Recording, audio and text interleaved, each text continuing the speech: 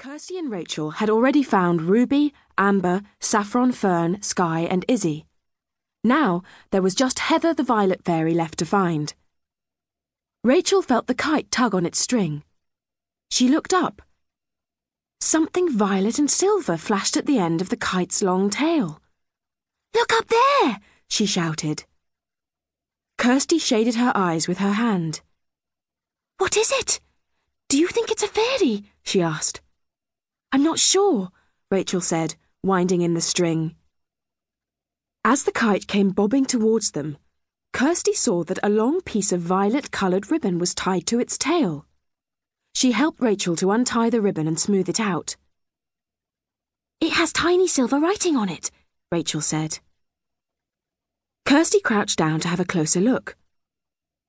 "It says, 'Follow me.'" Suddenly,